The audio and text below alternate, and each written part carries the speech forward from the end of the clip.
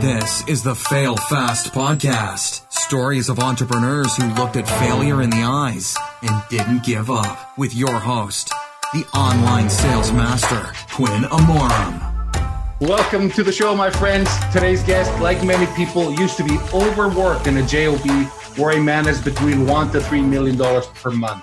And all he wanted was more time to spend with his family. The difference is he did something about it. Today, besides loving fast cars, camping with his family, he works hard in building his own brand and helping other people build their brands. He's not only an influencer, he's a savage marketer. He's the chief growth officer of brandedmedia.io, and he's the founder of the VA Staffer. Jeff J. Hunter. Jeff, how's it going? Wow. Thank you for that intro. That was beautiful. Man, I'm not sure if I deserve it, but it was accurate. Oh, yeah, you do deserve it, man. It's a pleasure having you here, Jeff. It's been a long time coming. So let's start before we get into business here. So how's the Corvette? Are you loving that? Here's the problem with the COVID-19 and the production problems and the strike. I still haven't.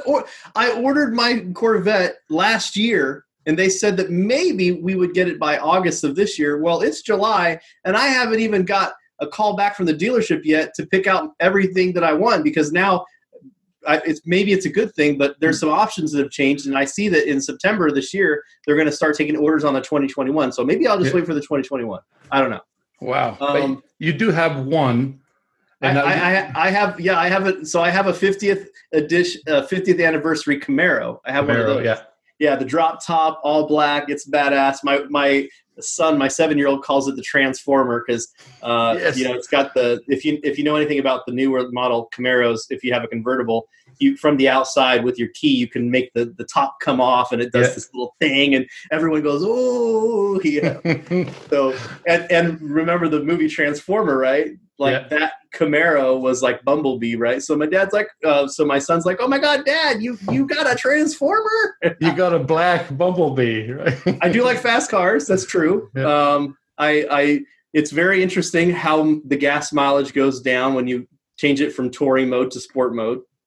But I'm very much looking forward to the Corvette because it's going to have it's insane. So yeah. So that's the 2020 Stingray, the 2.9 second one. Yeah, it's mid-engine. It's beautiful. Yeah, I reserved mine last year. They said probably by August, which I was upset about because I was hoping April. Well, now it's July, and I'll be lucky to have it in August. I don't even think that's going to happen because I got a custom color. I got orange with orange seat belt with the black carbon fiber trim. And now that I've got my Savage Marker launch, I'm like, you know what? Maybe that's on purpose. Maybe I'm going to do black with red trim now, you know? Wow, man. Oh, man. I really like that one. I'm a car lover too. I have the Porsche Turbo. It doesn't do the 2.9 second, but what do you have? The Cayenne or what do you have? Yeah, the Cayenne twin turbo there. Oh, that's nice. Yeah, the Cayenne's only what the thing about the Corvette that's really crazy is that it's about $3,000 cheaper than the Cayenne, which is mind blowing considering the performance. So yeah, and the engine, the Corvette has the 6.2. This has the 4.5 twin turbo. Night and day. And, man, let me tell you something. The car is economical. It barely touches the fuel until you touch the pedal. As soon as you hit the turbos, baby, and those things spool up, you can hear the gas through the pipes go. When it's doing, not that I tested, but that thing can do 275 before. And it's kilometers before shifting to sixth gear. So in fifth. But it drinks about 1 liter of oil per 1,000 kilometers. Wow. When you're doing that. It's incredible. So, but hey, it feels good, right? I mean, that's why we buy cars, is how it makes us feel, which I think is the perfect segue into the business part of our segment, because there's so many things that we do in life because they're based on feelings and not logic, right?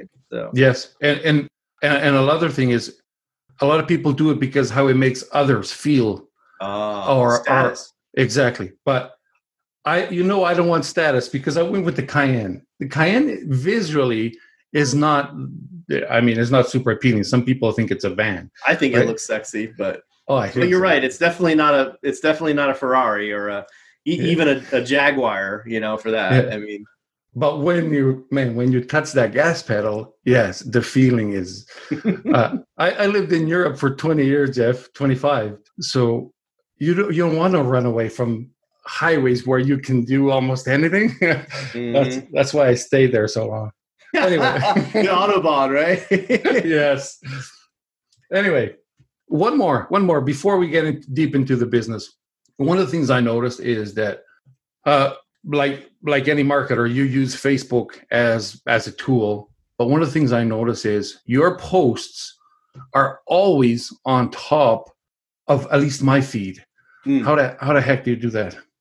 Well, I have a method, actually. To be honest, I got jealous of other influencers and marketers in my space that were just always on top of my feed. And I was like, dude, these guys, some of them aren't even like I'm not going to, I don't want to sound critical here, but a lot of them don't even have close to the achievements and accomplishments that I have. But yet they're able to put out this perception of success and awesomeness because they're able to have the popularity contest vote, right? So and one of the things that I have at my disposal is I have a really large team. I've got 80 people on my team. At the time when I was doing this experiment, I only had about 40, 50 people on my team. But a couple of years back, I said, what is it that makes these posts super popular? It makes these people get so much engagement. And I had one of my VAs, his name's Clarence. He still does this for me today, as a matter of fact. He goes into Facebook and he looks at all the posts that these people make. And then I had him categorize it: short post, long post, with picture, with video, without picture, without video, like everything he could do, like what the context of the story is, even the writing style, like how did they write? And I started seeing a lot of similarities between all of the things that were going, quote unquote, I don't want to call it viral. I want to call it infectious. Okay. They're going infectious within the network. They get 100 likes, stuff like that. Like I always get stuff that has 50, 100 likes. Like every post gets 50, 100 likes. I could literally post something with no context, no caption, but because of the audience that I've built and they're used to it. Like, for example, here's a picture that I posted yesterday that is obviously doing really good. All I said was famous last words, I'll be in my office. And I posted this picture of this new office desk that I'm contemplating getting, that, by the way, one of my clients is getting, and he asked me to come with him to Las Vegas to pick it up. That's why I'm like, So I can't let my client outdo me, okay?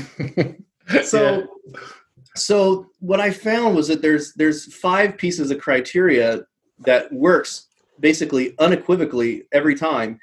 And number 1 is you have to be able to pique people's curiosity, right? Yeah. People are constantly scrolling on social media, and you only have a fraction of a second to pull their attention while they're scrolling. So you've got to grab their attention, and the best way to do that is to pique someone's curiosity. Say, oh, what is this? What is he doing? What is going on? Why is this happening? Right? What is he talking about? That's what we want people to think. Right? So that's the curiosity. The second people is you have to make sure that you're leading people with value. Why should they keep reading your post? What are they going to learn from it? What kind of value are they going to get from it? So you got to lead them, right?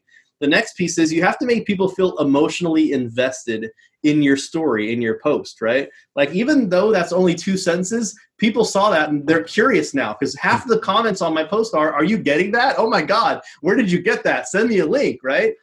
People have their curiosity piqued. The second time when I say famous last words, right? Yeah. I'll be in my office. It's making people relate to it. It's making people relate, right? They're saying, "What is this? This is very interesting." I'm leading them with value because I'm giving them an idea of what the future could look like for them, right? Yeah. I'm making them emotionally invested because they're saying, "Dude, they can picture themselves in this badass freaking desk chair, right? Like, this is cool. Like, it's something off the Matrix or something, you know?" Absolutely. The next piece is that you've got to analyze. Now, this is the part that I skipped on my post because it's only 2 sentences, but you need to, this is the authority factor, analyze, okay? You have to put things in perspective for people from your point of view. So this is where, like, I could have said, I was thinking about getting a new desk, and I was thinking about this and this and this, but because of my personal style and I want to upgrade my production value, I decided I'm going to do this. Now I'm analyzing, right? So now it's proving my position, and it's really reinforcing authority of why I'm doing something. It also impregnates people with your own visions and views, okay? Yeah. The last piece is reinforcing the original value of the post. and that causes people to react. Okay, so that's an acronym called CLEAR. I launched that. It's called Social Copy Secrets. I put this program out there with everything that I discovered about how to write things. I put templates out there. I gave people all these starting lines. I gave people tons of examples. I even have a Facebook group that, like, if people pay and they sign up, they get access to the group and they can post their stuff in there for me to tear apart. I do tear down posts where I say, this is good, this is not good, this isn't going to work, this is how you should say it. And it's been a really fun experiment. And what's cool about it is by doing so, I've improved myself, right? So, yeah, I'm a little obsessed about copywriting. Beautiful. And you said you improved yourself. And when you teach others, it forces you to improve. Yep. Because absolutely. If you teach somebody and they don't get results, you feel like crap. So I'm constantly always trying to improve results. So I can do that for myself. Yeah. And I like that you teach the things that others can see that are working for you, because you teach influence. And one of the things is, I saw you on TV, CBS, ABC, NBC News. Man, you've been on Russell Brunson's podcast, right? The ClickFunnels Official. So it's obviously working for you. So that's proof. And a lot of people don't need any proof. They believe in everything.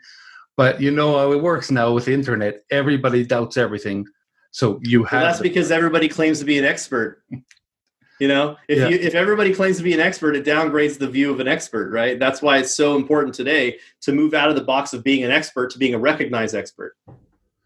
And do you think everybody needs to have a personal brand?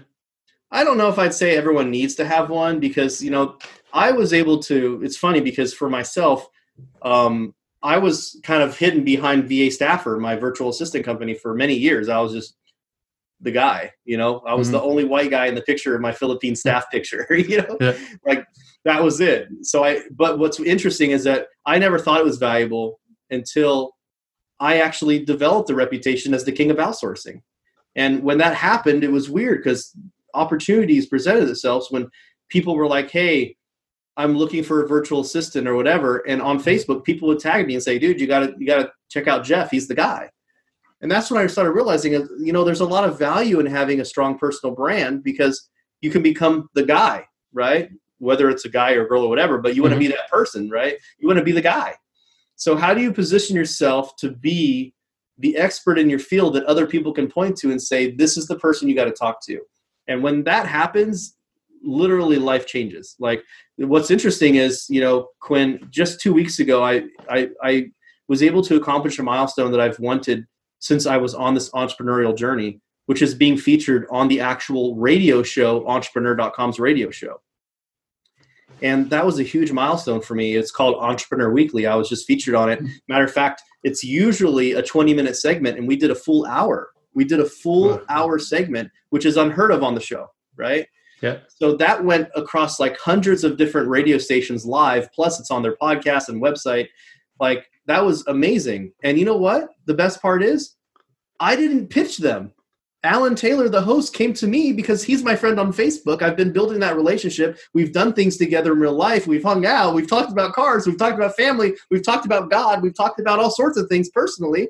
And he said, you know what, Jeff? Every time I think about you, I just think about you smiling and us always having fun.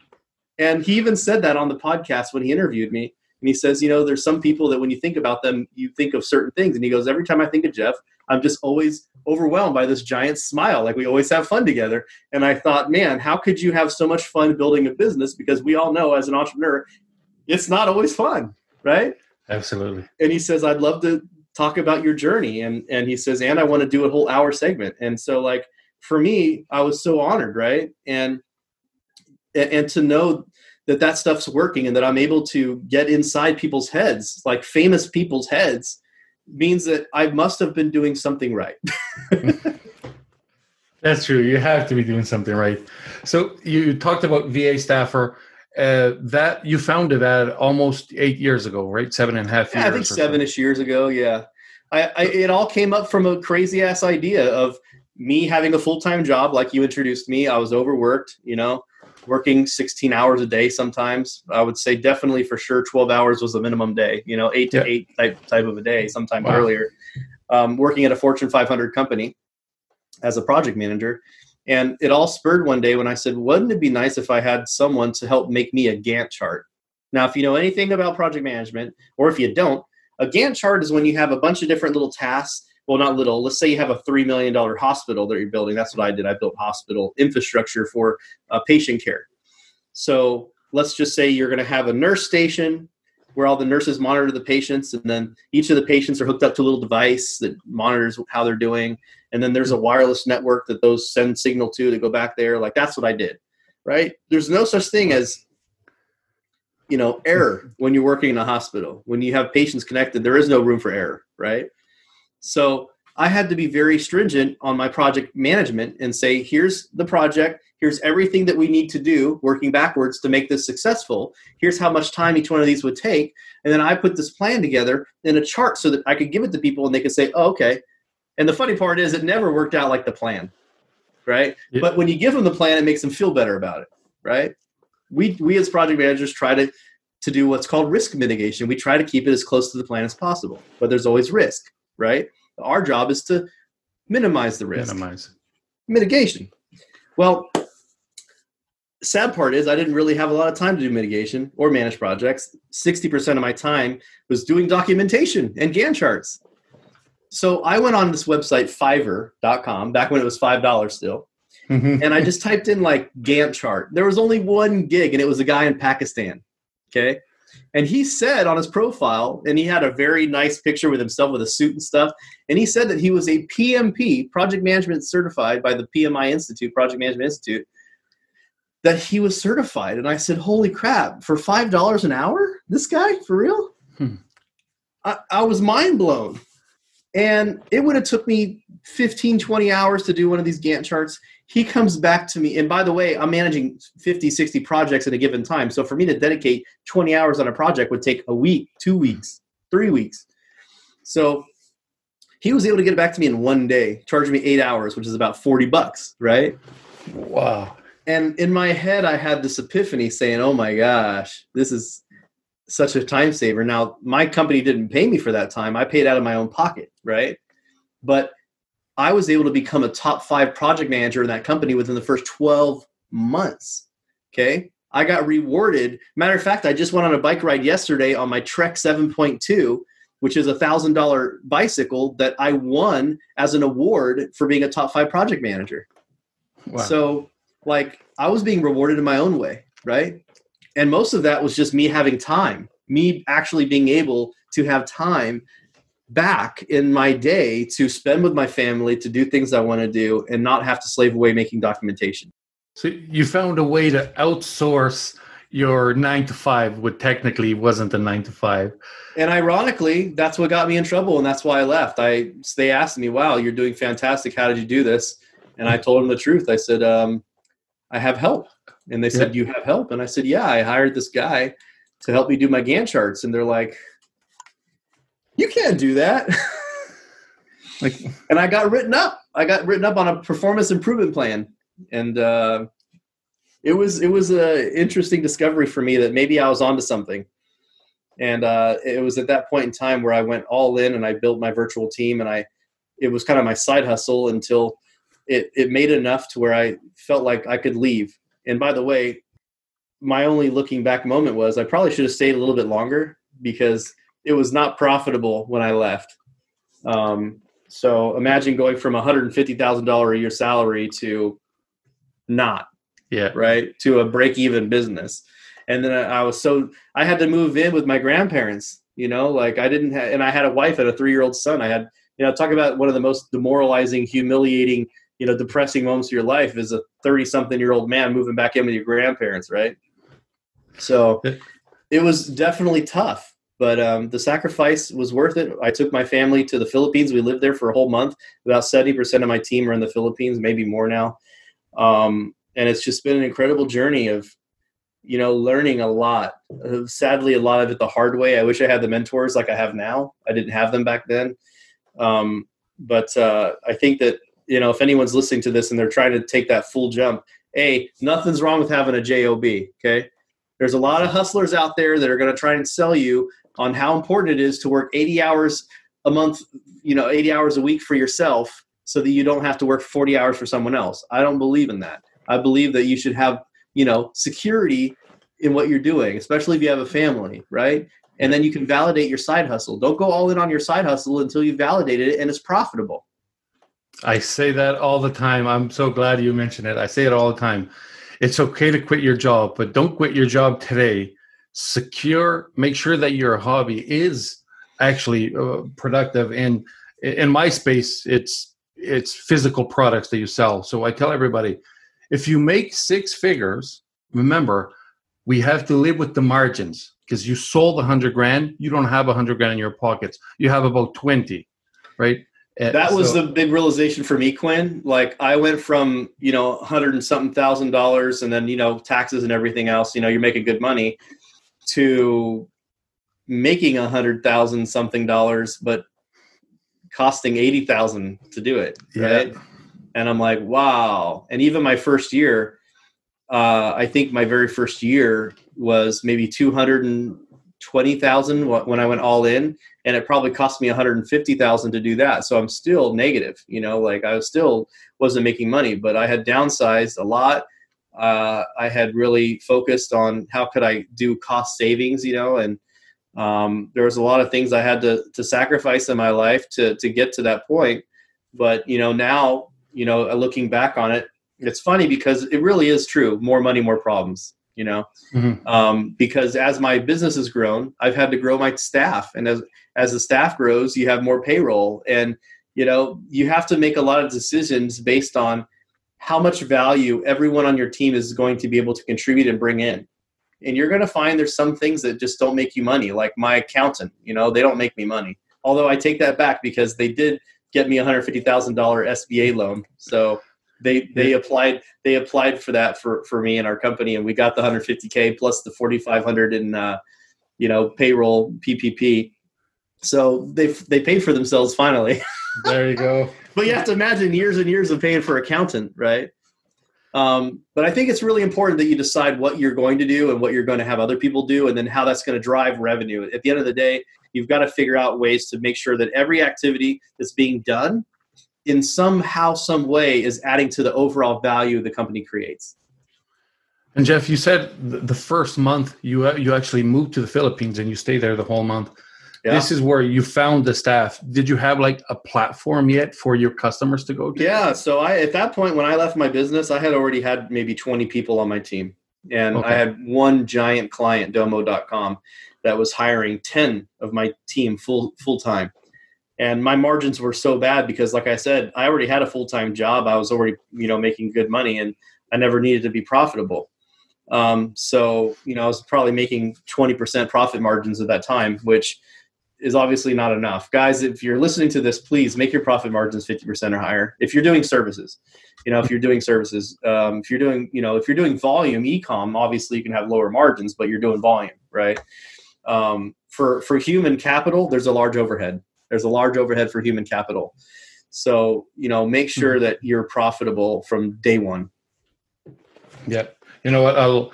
There's a quick little story about one of my businesses that not many people know about, but probably 95% of my businesses are online businesses. But a couple are physical businesses. And one of them was one of the fastest growing ones. It took only 5 months to reach 7 figures.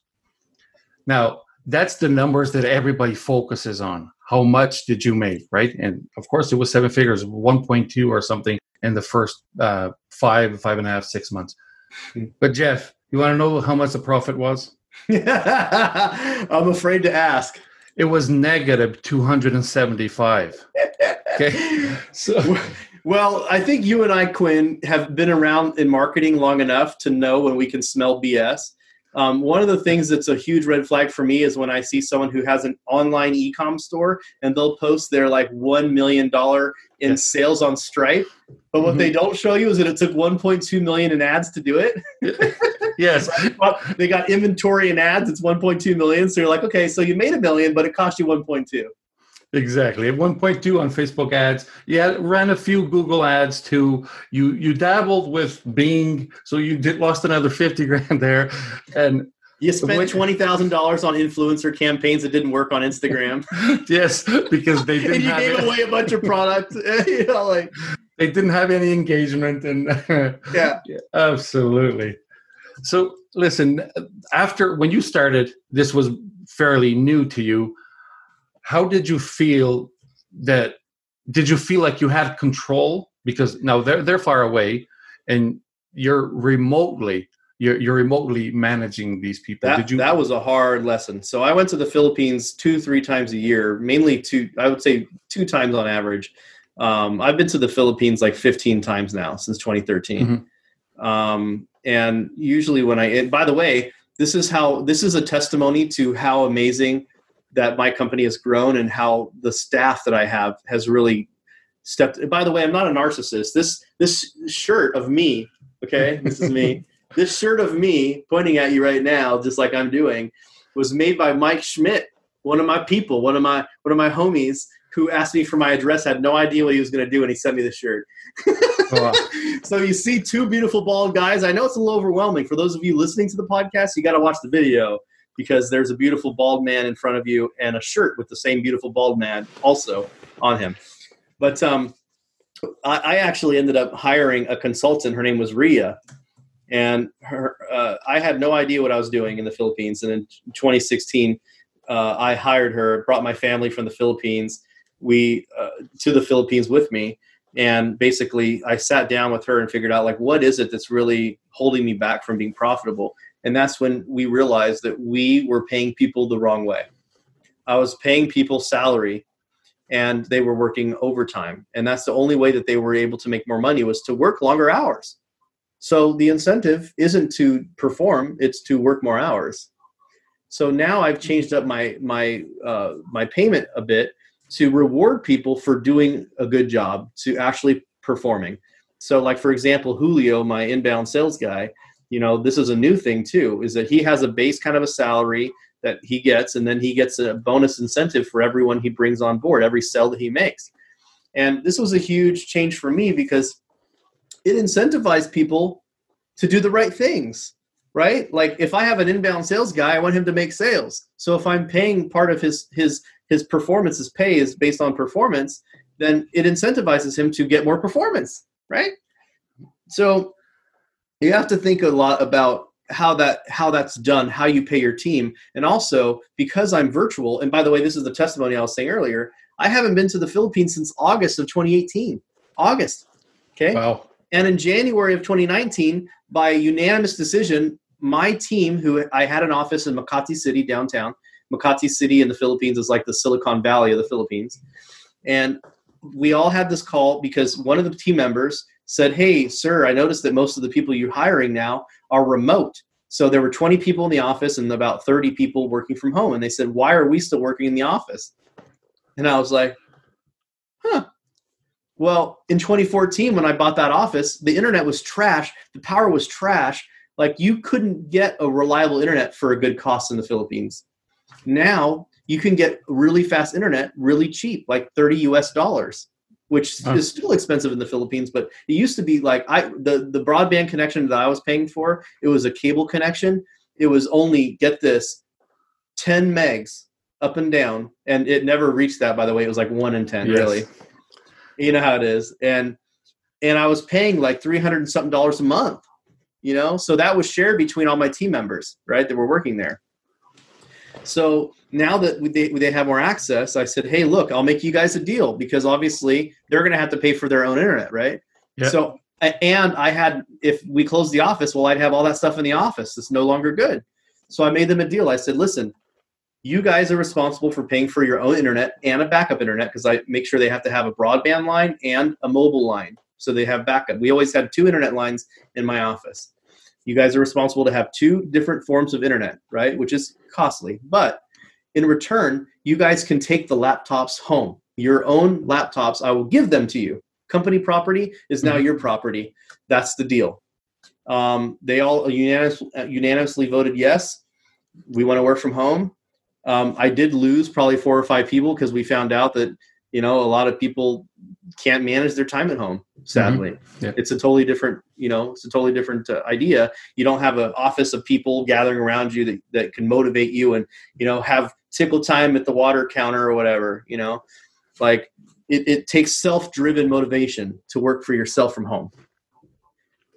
So that was the big change for me that really multiplied my business fast, was being able to have a remote scaling ability.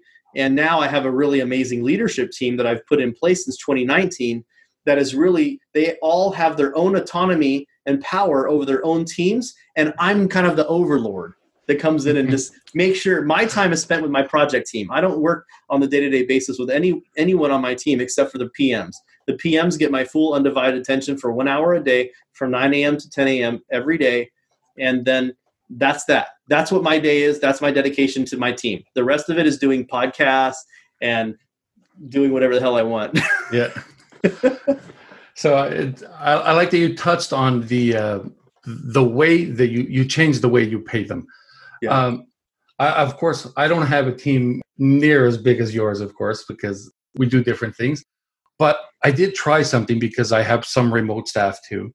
And I tried, instead of increasing the pay, because sometimes the ones that deserve it, the ones that, it's midnight on a Sunday and they're asking you something because they're working, and the ones that deserve it. And instead of increasing the pay, I found that sometimes it's better to give them lump sum bonuses, or for example, one of the things I do is when COVID got a lot of people that couldn't go to supermarkets. Yeah. There was one of the options for anybody that was in North America. I would do Instacart grocery deliveries to their homes. No. Yes. That's awesome. And so one of the things was I would only send fruits and vegetables. I would never buy anything unhealthy, because if you want to buy unhealthy, you do it yourself, right? I'm not forcing you to eat this, but I'm sending you some free groceries. And I was worried, because I start sending the healthy stuff and I'm like, are people going to complain that this is just plants? And but no, so it was very well received. And again, I did the laptop thing. I bought Acer Nitro 5s, which is somewhat of a gaming laptop. Well, it is a gaming laptop. It's not the top, but yeah, but they work really well for work. I'll tell you what, you want to talk about productivity. So see, you're a smart man, because healthy food increases productivity, right? Yeah. Fast computers increase productivity. So this is a fantastic idea. And actually something that I've done a few times myself is I reward people with things that are going to do good for the company. Give them a new mouse and keyboard, give them a new monitor, give them a new computer, give them a new whatever, right? I think I bought it. The last time I was in the Philippines, I bought new computers and I had them custom built at this little computer shop in the Philippines. They were basically like gaming rigs, but I bought them for those guys because they're my web and graphic designers. They do video editing too. So it's really, really valuable tool for me, because it also gives them more ability to do their job. Oh, yes. And if when you do like a Zoom call with the staff and they try to share the screen and show you how they do something, one of them, I mean, it was painful for me to watch that. It was like I could walk away, come back, and their mouse was still moving to go to So I'm like, no wonder you work till midnight every single day. It's because you could do the task that everybody does, but it takes you longer. So Acer Nitro 5. It was like, those are sweet, man. Unreal. See, this is what I love, because I think right now we have this really crazy movement, especially attached to the Black Lives Matter movement and all these other things. We have like this really crazy agenda, and I know that you don't like to talk politics, but it's very important for us to establish in business that there are people that just don't like business. There are very anti-business people. And to me, sadly, it's because I don't think that they understand how important entrepreneurship is to the growth of people all around the world. Like right now I have 80 people on my team. My payroll's insane, but I'm providing amazing jobs. And because, like I said, 70% of my team's in the Philippines, most of the people that work for me are getting paid more than anyone in their family ever has generationally. Mm-hmm. And that to me is a moment of pride. It's a moment, and it's pride for them, because they get to say, hey, look, Ma, look what I've done. Like, this is incredible. Like, it's incredible to think that we can have such impact as entrepreneurs, that we can literally, I mean, I'll be straight with you, because I know you're on TikTok too. But on TikTok, I go by my hashtag, the same, Jeff J. Hunter. It's the same username. Mm-hmm. And sometimes I'll have people that like look me up and they're like, oh, you're just some white, privileged, whatever, whatever they want to say to me, whatever, and I'm like, I have 80 people on my team. And some woman tried to tell me, listen to this, about how trillions of dollars a year are stolen wealth from wages. And I was like, stolen wealth? Are you telling me that the 80 people that work for me, that I pay for them and their families every day, that I'm stealing wealth from them because I'm paying them a salary and because I'm creating a positive ROI on their income? Come on. These people, they do not know business. They don't understand anything about things. They've got scarcity mindset. They've got employee mindset. They've never had to pay a damn payroll in their life or they'd understand. Yeah. I agree with that. There's I can't even remember his name, but because we mentioned earlier, I suck at politics, but there's one guy, he's a politician that, he has a podcast too. I can't remember the name. So anyway, the story won't make sense because I can't remember him. Anyway, he speaks beautifully about defending entrepreneurship and he's anti the non-entrepreneurs, the ones that speak like you said against it. The anti-capitalist movement, the people that say that we're capitalist pigs. I gladly wear the shirt that says capitalist pig on it, for sure. Matter of fact, I think that's Steve Larson who put the capitalist pig shirt. He made it pretty popular. But through capitalism, and this is what's cool, is we have a real cool obligation. And this is what's great about entrepreneurship and through capitalism, is that we can use our money for whatever we want. And the more money that we have, the more we can use it. And the more money we have, the more good we can do with it, right? And I think that money is just an amplification of a person's inner self. And if you are a good person, you have more money, you'll do good things. If you are a bad person, you have a lot of money, you do bad things. So, I think that money is a tool. It's an avenue to project. It's an avenue to do things. And, every time, I don't know about you, but every time I get new money in the door, I never say, ooh, I'm going to, how can I save this money and squander it? No one I know who's a business owner does that. Matter of fact, every business owner I know who gets a paycheck thinks about, how can I reinvest this in my business by hiring someone, by buying a new tool, by doing this, by doing that? And that's just how we grow, right? Yeah. How can I make somebody feel good? You probably know the experience. When you make somebody feel good, you feel probably 10 times better watching them, their happiness. It's so contagious. That's exactly what you mean. When somebody's good. One of my team members just wrote me a message and he asked me for permission and said, hey, I was going to write a Facebook post about the new performance structure that I just set up for him. And he says that he's been reviewing how much monthly that the clients are paying for the things that he's doing. And he calculated that his cost profit percentage is generating 70% profit for a 30% operation cost. And he said, I timed it for my birthday around July 1st.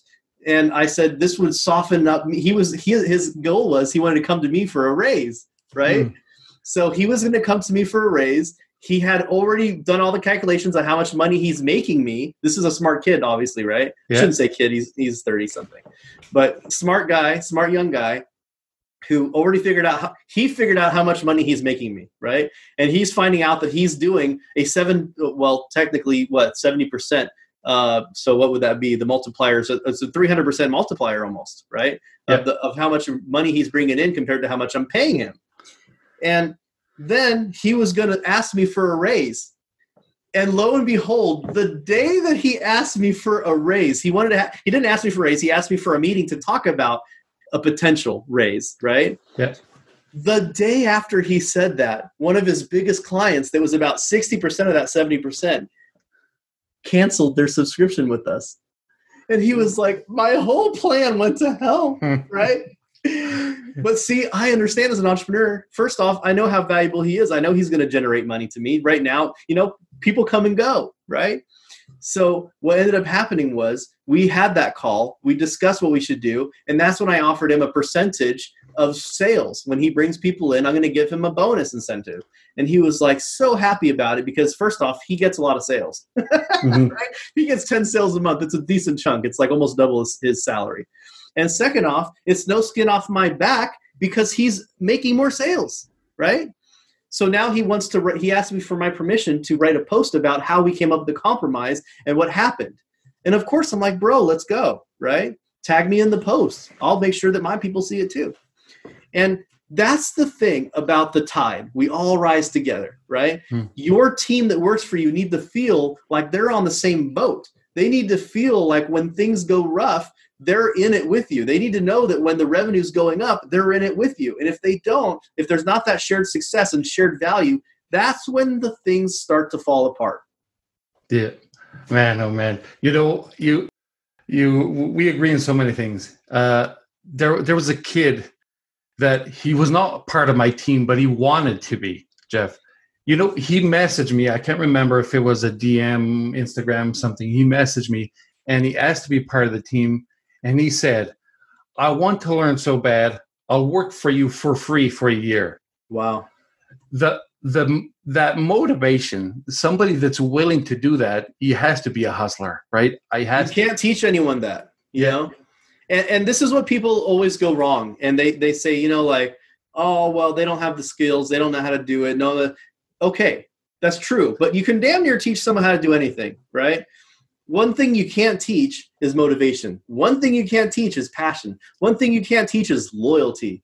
And that's why my hiring process, I never hire people looking for a job. Now, by the way, once in a while, I'll get someone like Julio, the guy I was just telling you about who wants to do the post. Julio, he came to me and he said, hey, Jeff, I already have a very successful career. I've been a sales manager here and a sales trainer at this call center for 2.5 years. And I'm not looking for a job for anywhere else, but I really want to work for you. He's like, I really think you're fun. I love what you're building. I really believe in your purpose and mission. And he's like, I don't know if you have a sales role over there, but I'd love to talk about coming to your team. And I actually told him, I said, Julio, I don't have a sales role here. I'm sorry. I told him no. And you know what he did? He said, give me 24 hours. I'm going to come back with you with some ideas on how I could add value to your company. That sounds fair, right, Quinn? Yeah. So I said, okay, sure. Well, 24 hours later, he comes back with a 15-page PowerPoint slide titled, Why You Should Hire Julio. And on page 2, he got me. On page 2, I didn't even have to go any further. On page 2, it was a graph chart. It was a bar chart of proficiencies. And his very first one said Microsoft Excel and PowerPoint, like 80 out of 100. And another one was writing and social media skills, 90 out of 100. The other one was like Photoshop and whatever, 70%. And then one of them said diet, 30%. What? And he introduced himself as Julio, sales training manager, fried chicken lover, and vaping advocate. Oh, wow. And I knew, I was like, dude, we're going to be best friends, you know? And he's come to the team. He's really revolutionized my business. I used to do all the sales calls before him. I don't do any sales calls. He does all of them. I didn't have a role for him. He came up and said, here's what I can do. Right now, you're spending this much on sales calls. You're doing this and you're doing that. I can help you come in. I can help put together a process. I can help build a team. I can help do the training. I can help onboard clients. How much is that worth to you? And I said, let's go, right? And that's the type of passion that I would love to see from everyone on my team. Of course, not everyone is always going to be like that. Mm-hmm. But even if somebody's 50% that, man, that's putting 1%, even if it's just 1% more than everyone else, it's noticeable. Yeah, I look for that too. The out of the box, like that chicken fried lover. I mean, Who else puts that in a resume? You have to be special, right? Because, we have to be a little bit professional, but come on, everybody likes a good laugh and everybody likes to be in the presence of somebody that's happy and thinks out of the box. So, boom. So Jeff, you mentioned earlier that you have a lot of good mentors now. I saw you with Gary Vee. I saw you with Tom Bilyeu a couple years ago. Tom Bilyeu, yeah. Are these some of your online mentors, or do you have somebody even more dedicated to you? I've invested so much in relationships, and not just money, but Dan Clark is probably one of my most amazing mentors. He's a brilliant copywriter, brilliant storyteller. He's most famous for his work on the Chicken Soup for the Soul. He's written a lot of those. He's just an incredible speaker, storyteller. He by far is one of my biggest mentors. Another one is Dan Kennedy, copywriter. I love storytelling copywriters. That's something that I've learned over time has become very valuable, is the ability to tell a good story. You really get through the hearts and minds of people, because most people, they really don't care about stats or PowerPoint slides and things like that. If you tell a good story, they're going to remember it. Like right now, people are going to remember my story about Julio, right? There was a hashtag trending when I told the first story about Julio. It was called #FindMyJulio. Okay. And it was an incredible moment for me, because I realized, okay, I'm onto something here. I'm building virtual teams of people that other people dream of. I've got people on my team right now, out of my 80 people, even if I just said my project management team. When I tell people about my project management team and what they do, I've got a graphic design and video editor project manager. I have a social media person. I've got someone who oversees the web development stuff. I've got someone who oversees sales. That's Julio. I've got another person who oversees the virtual assistant, executive assistant team. I've got another one who oversees our podcast outreach campaign. Like, I've got all these different people on my team that they all have their own individual teams, their own individual responsibilities. They take ownership and accountability of it, right? And that's just so hard to find, right? And most people don't even know where to start. And that's why, by the way, I don't hire people looking for a job. Going back to that, I hire people that have already demonstrated proven capabilities in something that's a vertical of what I want them to do, that they've been there for 2 years or so, and that they already have proven tons of value to that company. And I say, hey, listen, I love the work you're doing over there. How about I pay you 2 times to 3 times more than you're getting right now, and you don't have to travel. All you have to do is wake up in your pajamas and come to work for daddy. That's it. I'm over here. All I'm saying is I got a savage over here. He's got a fat checking account ready to pay you, and I want you to do big things, and I want you to grow together with me, and let's do it. And most of the time they say, wow, a no-brainer. When can I start, right? And you know what the best part is? I know when I make the right decision, when they come back to me and say, you know what, Jeff, this really does sound fantastic. Let me talk to my family about it, blah, blah, blah, blah, blah. And I'm going to need like 15, 2 weeks or 30 days to do a complete exit from my other company, because I'm so, then I know, oh my God, they give a damn, right? Like, how they treat leaving their other job will be replicated when they go to leave you. So be very cautious, mindful of how they treat that relationship. But Jeff, one more question before I let you go. Do you ever wear pants? I'm not wearing pants right now. That's why they call me the underwear entrepreneur. For those of you just listening in, there's a sexy guy, and they're matching black boxer briefs, so nothing too beautiful to see here. But that's another beautiful thing about being an entrepreneur, right? Here I am in my computer, in my office. I got a 900 square foot office. It's more of a production room. I got my computer nerd computer right here. Look at that, with the savage marketer etched in glass on the computer. That's pretty savage. Wow. I got my custom sign back here that was too heavy to hang up. I got to get some custom reinforcements for my wall. I mean, we live in a great age, man. And this, I don't want to downplay what's happened with COVID-19 and what people are going through, but it has just been a very good time to be in a position of building virtual teams. That's all I'm going to say. Awesome. Jeff, so for everybody listening, if they want to find out more about you and jump into your feeds, where do they find you? JeffJHunter.com, guys. You can see all my stuff there. And if you're looking into helping scale and grow your virtual teams, you can check out VAstaffer.com. I'll be the beautiful bald white guy amongst my team of Filipinos in the starting picture. You can't miss me. I'm just glad, Quinn, that we finally got this. I know it's been years in the making that we've been connected. I would say my Facebook, but unfortunately, I've been full on my Facebook friends list for like a year or two. So LinkedIn is a really great place to be. I love LinkedIn. I think it's a really amazing emerging platform. And if you're not on LinkedIn, if you're not using it, you should. Yeah, I agree too. And for everybody listening, I'm going to have all those links on the show notes. For those of you that only listen, you may want to take watch a video of this one so you can see Jeff's underwear. So you can see how it's done, ladies and gentlemen. Yeah, that's how it's done. Jeff, thank you so much, man. It was a pleasure. Appreciate it. Thanks for subscribing to Fail Fast Podcast. If you enjoyed the show, please leave a review and visit failfastpodcast.com for show notes, Quinn's social media, or even to tell us your story.